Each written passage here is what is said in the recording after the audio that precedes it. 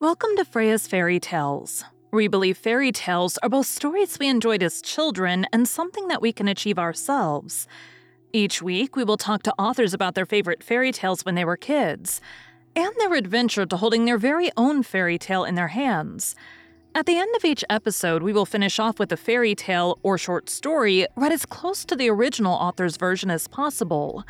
I am your host, Freya Victoria. I'm an audiobook narrator that loves reading fairy tales, novels, and bringing stories to life through narration. I'm also fascinated by talking to authors and learning about their why and how for creating their stories. We have included all of the links for today's author and our show in the show notes. Be sure to check out our website and sign up for our newsletter for the latest on the podcast. Today is part 2 of 2, where we are talking to Bridget Vander Eyck about her novels. After today, you will have heard about starting to write just little bits and pieces, taking over a decade to finish your first novel, having people hype up the book before it released, taking inspiration for your characters from friends in real life, stepping out of your bubble to promote your book, accepting criticism even though you're terrified, getting help to make sure your locations are accurate, and hiring out the things you need help with. 10 dates. The Hollywood Socialite, Book 1. How far is Libby willing to go to keep her dirty, little Victoria's secret? Libby Evans is a Hollywood socialite and heiress to her great-grandfather's film production empire, Privileged Pictures. She and her friends are part of the new Hollywood Brat Pack. Anita Yates is a former child star. Willa Nelson is an aspiring model. And Charlie Niven is a hotel heiress and aspiring fashion designer. At 22, Libby has all the money in the world, a gorgeous oil heir boyfriend, and with the Victoria's Secret Angel contract just within her grasp, her life is perfect. Unfortunately, Libby's life takes a wrong turn when she has a little too much to drink at another swanky Hollywood party. So what happens when Little Miss Perfect wakes up with a pounding hangover and a naked paparazzo, Wentworth Turner, in bed with her? Sounds like a Hollywood scandal if it ever leaks.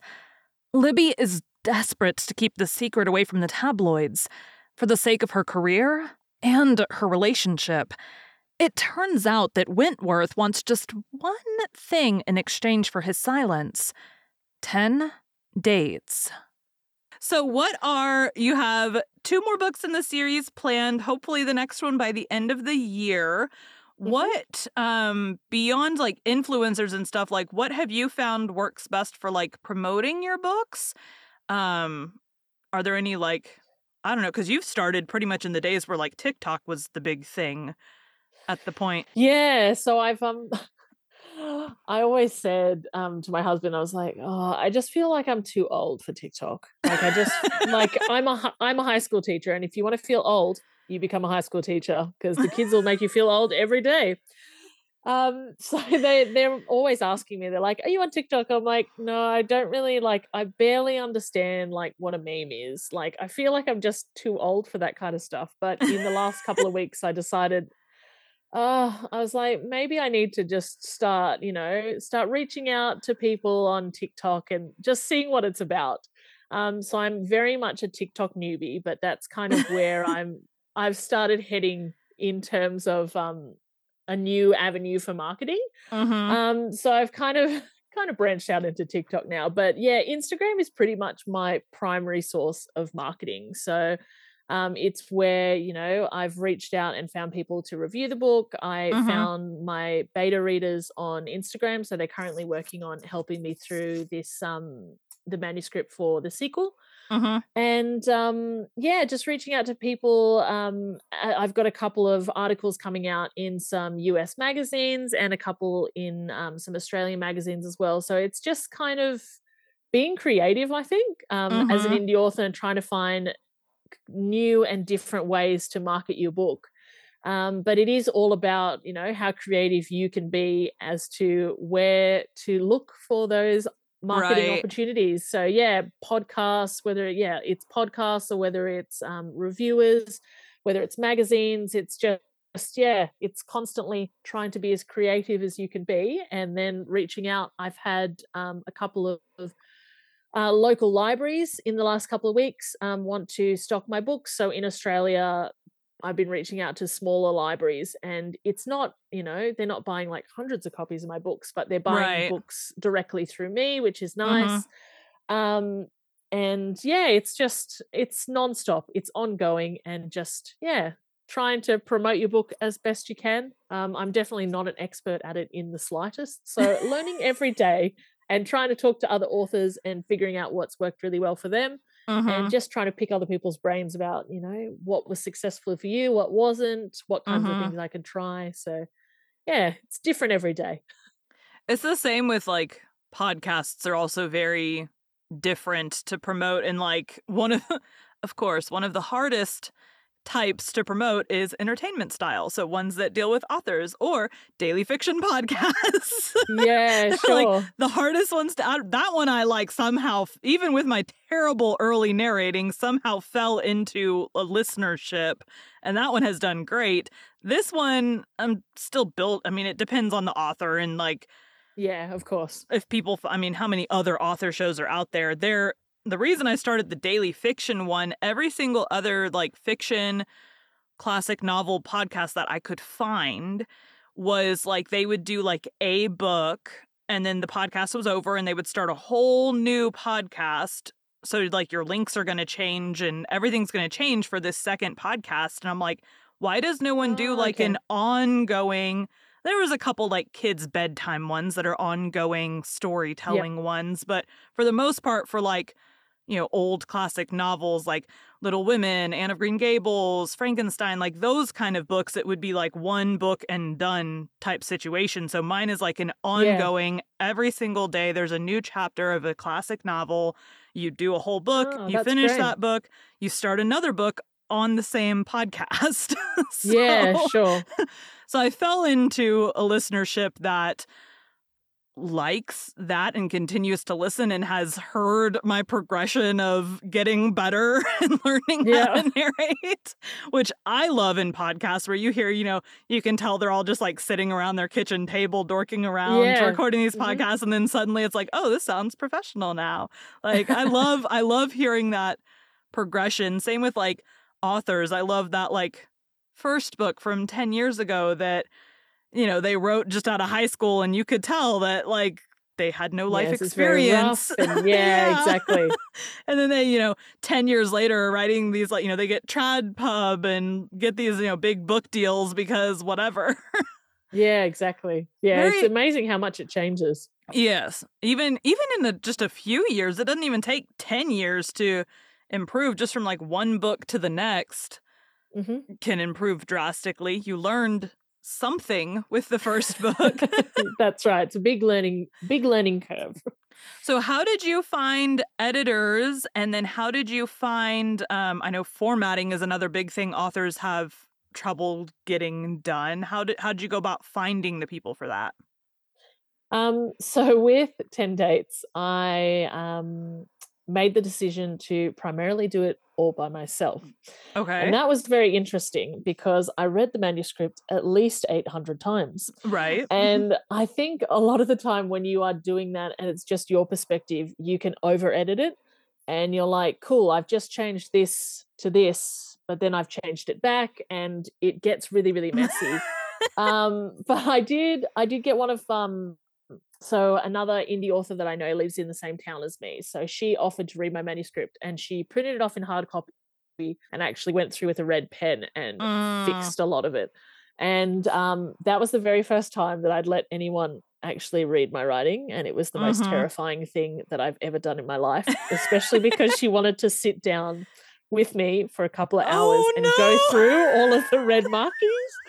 And I remember just sitting there going, I've never been so terrified in my entire Oh no! life. And Yeah. it was such a good learning experience because I still to this day when I'm writing, I still use so much of the feedback that she gave me about my Yeah. writing in there, but it was terrifying.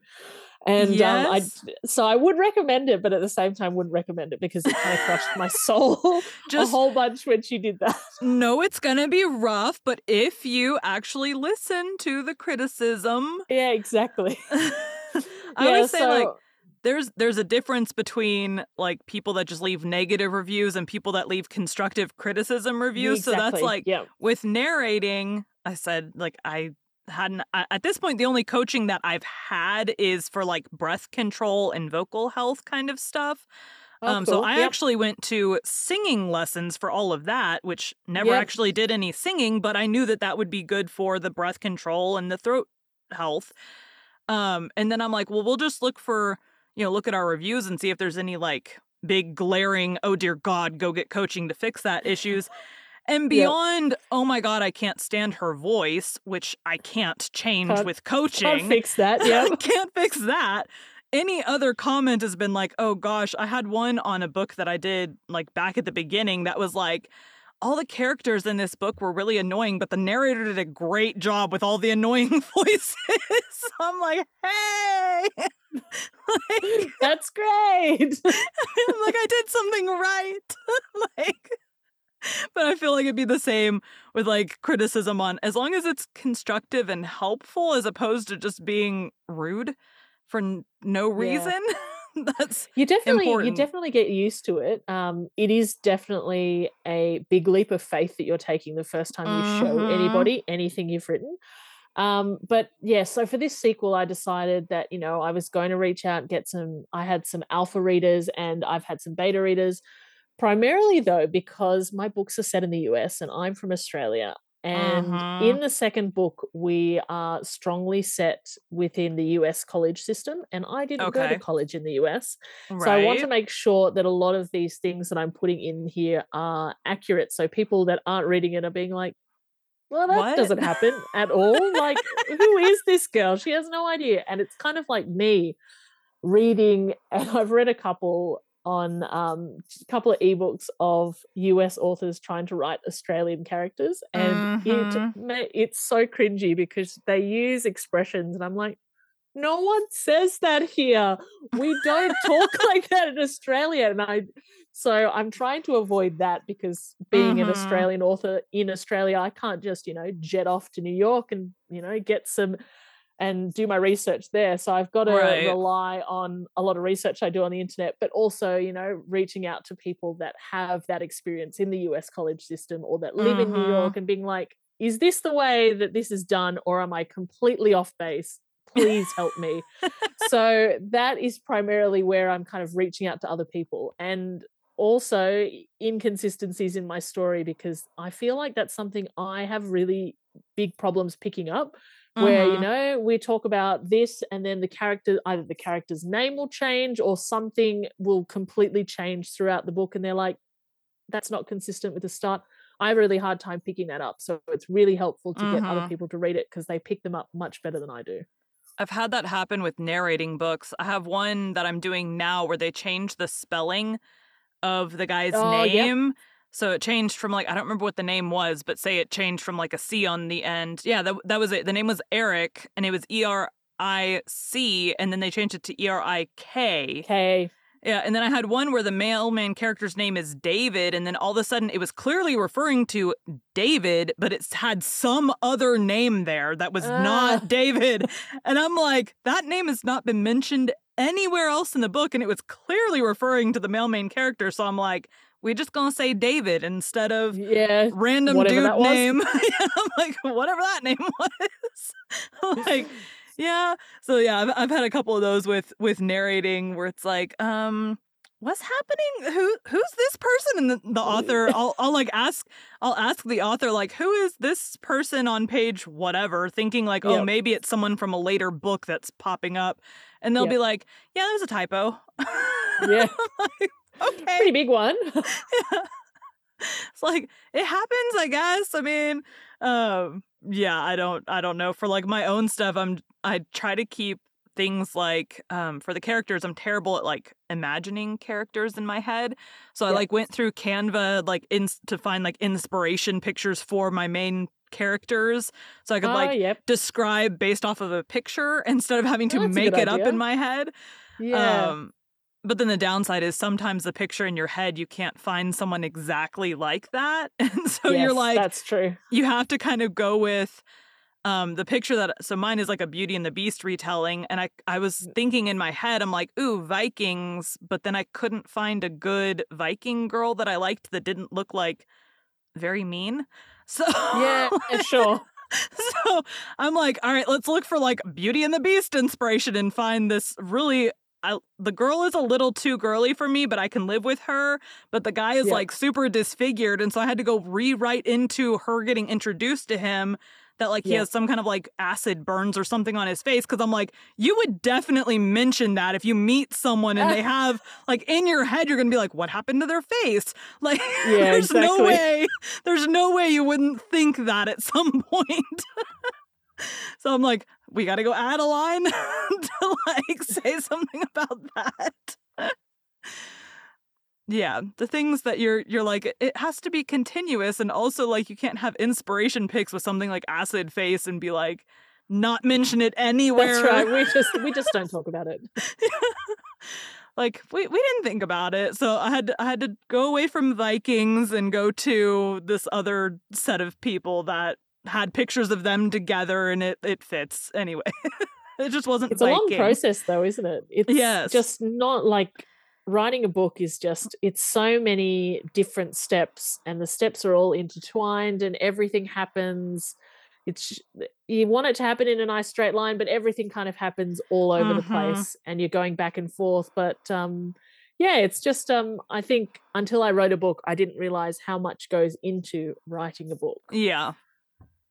Well, and I don't know if you're this way, but like when I'm working on, I don't plan things out ahead of time. So I'll be like explaining, like, oh, the dad gets to be home for Thanksgiving, but he always schedules himself to work so that he doesn't have to help with like the decorating the house part of things and Hmm. all of this. And then I'm like, what kind of job, like 2 or 3 chapters in, I'm like, what kind of job could the dad have that would fit with all of these other descriptions that I've given for the job? So then my husband's like, it would Yeah, have to be blue collar. And so then I'm like Googling blue collar jobs. jobs. Yeah, Like, I was I working used to. on a different book where I had to do a similar set of like, I was trying to Mm, narrow down a percentage of the population. So it started with like, what is the world population? What is the yep. percent of the world population that this has happened to? And then that has happened to, and like all these things. It's very weird. Yeah, I with 10 dates, I initially tried to just write it on the fly. Mm. And it's possible. It will probably take 800 times longer.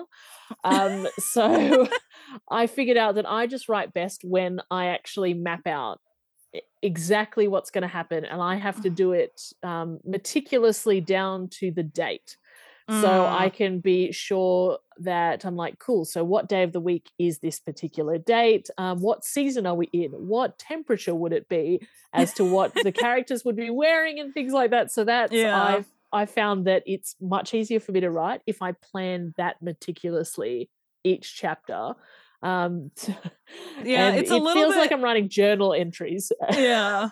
See, mine, I have the book I'm working on now. Previous one, I totally pantsed and have no plan whatsoever other than like I know what the big thing in the middle is going to be. But the one I'm like actively working on, I like paused that one because the other one took over my brain. And so I have like all the chapters, like all the titles picked and what's happening and like the major plot point that has to happen Yep. in that chapter for the book, like that's all planned. But then it's like it's a Beauty and the Beast retelling, and like in the Mhm. French original version, she would go to sleep and would be in the world with the like human version of the beast. And so Oh, mine yep, is sure. kind of reversed, where when she goes to sleep, she's in the fantasy world. Oh, okay. But it's like I had to think, okay, she's asleep. So after I'd written several chapters, I'm like, what day is it? Like, I have no idea Yeah. what day it is at this point. So I had to go figure out, okay, it starts the day after Thanksgiving, and then she's Yep. awake for a while, and then she goes to sleep. And so I had to go back and figure out, like, what day are we on? She has to go back home. She's like with her parents for the beginning of the book. She has to go back to her job at some point. Like, what day are we on? Let's think. Day after Thanksgiving is a Friday. On Monday, she should probably be back at work on Monday. Yep. So it's the ridiculous. You're like, now had I thought, I didn't even think about that prior to getting to it and going, maybe I'm like 7-8 chapters in and I'm like, what day is it? She needs to go back to work soon. Like, just quit her job to live with her parents forever. I mean, who knows? It happens. It happens. It's my book. I can do what I want to. Okay. So what are things that you have planned? So you're working on this book. Do you have any other big things planned over the next, I mean, between now and the end of the year is a long time. Any other things coming up between now and then?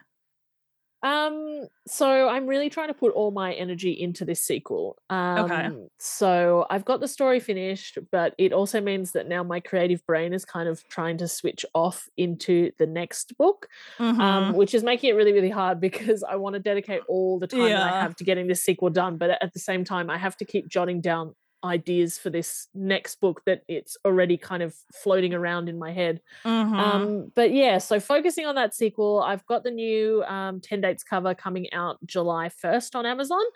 So that's got brand new cover. I've also included a sneak peek chapter into the sequel. So that's at the very end of that new book coming out July 1st. So that's pretty much what I have planned. Continuously marketing. I'm going to be looking for ARC readers and reviewers for the sequel, probably in the next couple of months. So that's a pretty big process as well, just trying to get the word out there that I'm looking for those people that are willing to read and review, and reaching out to people that have read the first book, because you don't really, I guess, you don't really need to have read the first book to read this sequel, but everything would just make much more sense if you did. So, trying to find people that are have read the first book or would be willing to read the first book before they read the second and things like that. But yeah, that's kind of what the rest of the year is going to look like for me. And then next year, it's going to be fully into writing that last part of the 3-part series. All right. So final question I've got. What is the best and worst piece of advice that you've gotten? Oh, the best and worst piece of advice I've ever been given. Probably the best as an indie author was to not take your reviews too personally and to not respond to negative reviews. Yes. Sometimes it's really, really tempting, especially when you think that someone that has reviewed it has been way off base with something they've said negatively about it, and you're like, oh, I just want to go and correct them and tell them that no, you're wrong. So not engaging with negative reviews is probably the best advice I've ever been given, because I have seen some authors do it and it's just completely blown up in their face, and you're just, it's kind of like a car crash where the comments just keep coming and coming and coming, and you're like, oh no, they've started something that they shouldn't have started. So I think that's the best piece of advice. I'm trying to think about what the worst piece of advice would have been. I think someone once told me that to save costs, you should like 100% design your own cover. And I think that I would never be game to 100% design my own cover, because I love the idea of, it looking beautiful, and I don't think I would be able to do it justice. I think one of the biggest things with any creative thing at all is learn the things that you are good at, and the things that you can't pull off, pay someone to do that. Or trade things. Maybe you're really, really good at editing and your buddy's really good at making covers, like trade services or something. But like, if you're not a good graphic person at all, please do not try to make your own cover, because absolutely it won't do well. Well, I mean, I've that bit of advice was kind of tied in with someone saying that the only marketing you'll get is the stuff that you paid for, and on Instagram, you are constantly bombarded with people saying, I'll promote your book. It's going to cost you this much money and things like that. And to me, that's kind of red flags. There Yeah. are some services that I'm 100% happy to pay for, but marketing is not really one that I feel like I have the expendable cash to be able to do that. My book's not selling, a Well, and million let's copies. be I don't have the real. money. That kind of I thing. get the same for podcasts. So people would be like, I'll promote your podcast, blah, blah, blah. And I'll be Yeah. like, but how much does it cost? Because, Exactly. let's think about it. Do I really think that the person that is spending all of their time reaching out to people on Instagram is going to be the best at promoting? No, they're That's not. right. I'm going to go find the person that is, well reviewed, has been recommended, like all of these other things, not pay me $5 for me to go get a bunch of scammy reviews person. That's right. So Yeah. I did that once for my first podcast and realized it did not translate to listeners at all, and so I did not do it again. Now, I have heard nightmares of people that paid for reviews and then they got slammed afterwards because they, I don't know, responded badly. I was just like, listen, I can't keep paying you because, I can't keep paying you. Yeah, exactly. I mean, I'm seeing that you're not downloading my podcast, so that's gonna hurt me at some point when Apple realizes that those aren't real reviews. So I only did it one time. It was like $5. So That's all right then. yeah, I was like, it was like $5, but I'm like, I wouldn't do it again that way. Yeah. I've done much better with my posting daily everywhere stuff that I do. Yeah, of course. With the illustrators and things like that, when someone told me not that you shouldn't be paying for an illustrator, I just remember doing my research and having a little look, and there's such big price differences between what you can actually get an illustrator to do. Like, obviously, your really big ones are the illustrators that are doing, your Tessa Bailey covers and your Ali Hazelwood covers. They are on the upper end of the scale. But there are lesser well-known illustrators that are much within your budget. So, I've tried to go for the top notch, the really well-known illustrators, and I was like, wow, that's way outside my budget. Let's try and look for something well within my budget. But I don't think it's a bad thing to look and outsource and pay for that outsourcing. But I think it's just a matter of figuring out whether or not that is going to be worth it. And I don't think for me, reviews, like paying for reviews and paying for promotion, is worth it for me per se. Well, and you can get in trouble. You can get in trouble for it too. Yeah. Yeah. Whereas, me commissioning and paying for illustrators and things like that, that's something I'm willing to do because it is worth it for me. So I guess it's different for every author, but that's where I'd rather invest my money and things like that, as opposed to, other avenues. Well, and that's so I've had authors that hired their cover artist on Fiverr. So when I was looking for someone to professionalize my podcast logo, I went through, I just went on Fiverr and I searched, podcast cover art, and I searched through, and I would recommend this if you're trying to do a cover through there too. I searched through and found one who had his style was the same style that I wanted. So there's a lot at the time that I was doing this. There was a lot of comic book looking artists up there, and I was like, I don't want mine to look like a comic book. So it was finding someone whose style looked like that is the style I wanted, and then his job was really easy because I'm literally like, here's my podcast cover, make it look professional. That was it. Yeah. That was it. And it took 2 tries because I have this, you can't really tell with my headphones on, I have really big wavy hair. And so the first version he sent me had this super straight brown hair. And I was like, no, no. I'm like, it's based off of me. Here's a picture of me with my hair gigantic like it normally is. And he was like, oh, okay. And so then he redid it. That was the only issue that I had was hair too flat.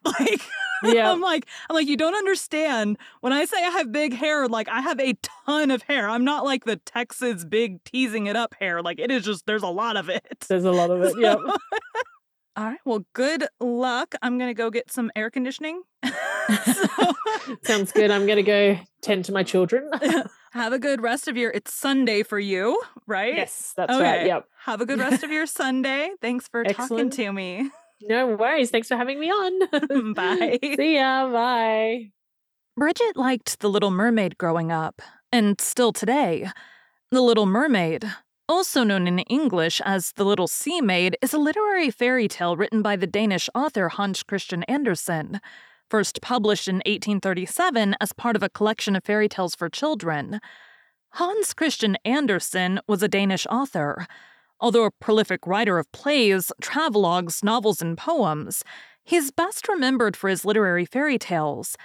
Andersen's fairy tales, consisting of 156 stories across 9 volumes, have been translated into more than 125 languages. They have become culturally embedded in the West's collective consciousness, readily accessible to children, but presenting lessons of virtue and resilience in the face of adversity for mature readers as well. His most famous fairy tales include The Emperor's New Clothes, The Little Mermaid, The Nightingale, The Steadfast Tin Soldier, The Red Shoes, The Princess and the Pea, The Snow Queen, The Ugly Duckling, The Little Match Girl, and Thumbelina. His stories have inspired ballets, plays, and animated and live-action films. Today we'll be reading The Little Match Girl by Hans Christian Andersen. Don't forget we're reading Les Morts d'Arthur, the story of King Arthur and of his noble knights of the Round Table on our Patreon. You can find the link in the show notes. The Little Match Girl. Most terribly cold it was.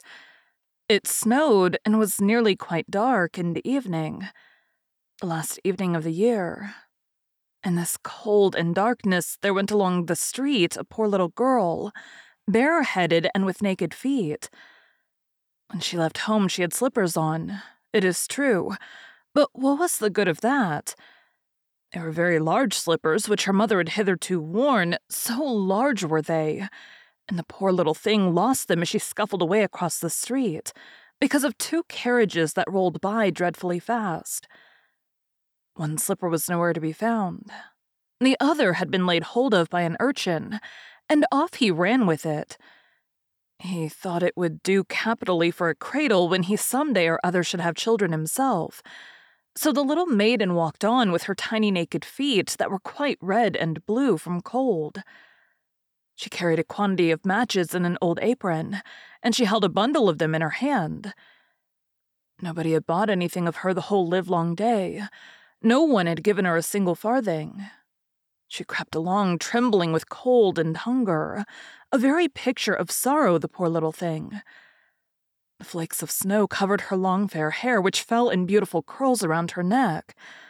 But of that, of course, she never once now thought. From all the windows the candles were gleaming, and it smelt so deliciously of roast goose, for you know it was New Year's Eve. Yes, of that she thought. In a corner formed by 2 houses, of which one advanced more than the other, she seated herself down and cowered together. Her little feet she had drawn close up to her, but she grew colder and colder, and to go home she did not venture, for she had not sold any matches and could not bring a farthing of money. From her father she would certainly get blows, and at home it was cold too, for above her she had only the roof, through which the wind whistled even though the largest cracks were stopped up with straw and rags. Her little hands were almost numbed with cold. Oh, a match might afford her a world of comfort if she only dared take a single one out of the bundle, draw it against the wall, and warm her fingers by it. She drew one out. Reesh, how it blazed, how it burnt. It was warm, bright flame like a candle, as she held her hands over it. It was a wonderful light. It seemed really to the little maiden as though she were sitting before a large iron stove, with burnished brass feet and a brass ornament at top. The fire burned with such blessed influence, it warmed so delightfully. The little girl had already stretched out her feet to warm them too, but the small flame went out. The stove vanished. She had only the remains of the burnt-out match in her hand. She rubbed another against the wall. It burned brightly, and where the light fell on the wall, there the wall became transparent like a veil, so that she could see into the room. On the table was spread a snow-white tablecloth. Upon it a splendid porcelain service, and the roast goose was steaming famously with its stuffing of apple and dried plums. And what was still more capital to behold was the goose hopped down from the dish, reeled about on the floor with knife and fork in its breast, till it came up to the poor little girl.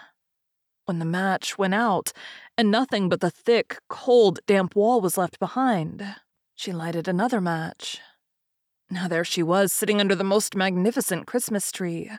It was still larger and more decorated than the one which she had seen through the glass door in the rich merchant's house. Thousands of lights were burning on the green branches, and gaily colored pictures, such as she had seen in the shop windows, looked down upon her.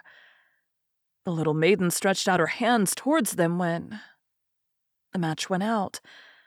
The lights of the Christmas tree rose higher and higher. She saw them now as stars in heaven. One fell down and formed a long trail of fire. "Someone is just dead," said the little girl. For her old grandmother, the only person who had loved her and who was now no more, had told her that when a star falls, a soul ascends to God. She drew another match against the wall. It was again light, and in the luster there stood the old grandmother, so bright and radiant, so mild, and with such an expression of love. "Grandmother," cried the little one, "oh, take me with you. You go away when the match burns out. You vanish like the warm stove, like the delicious roast goose, and like the magnificent Christmas tree." And she rubbed the whole bundle of matches quickly against the wall, for she wanted to be quite sure of keeping her grandmother near her. And the matches gave such a brilliant light that it was brighter than at noonday. Never formerly had the grandmother been so beautiful and so tall. She took the little maiden on her arm, and both flew in brightness and in joy so high, so very high, and then above was neither cold nor hunger nor anxiety. They were with God. But in the corner, at the cold hour of dawn, sat the poor girl with rosy cheeks, and with a smiling mouth leaning against the wall, frozen to death on the last evening of the old year. Stiff and stark sat the child there with her matches, of which one bundle had been burnt. She wanted to warm herself, people said. No one had the slightest suspicion of what beautiful things she had seen. No one even dreamed of the splendor in which with her grandmother she had entered on the joys of a new year. Thank you for joining Freya's Fairy Tales. Be sure to come back next week for Neil's journey to holding his own fairy tale in his hands, and to hear one of his favorite fairy tales.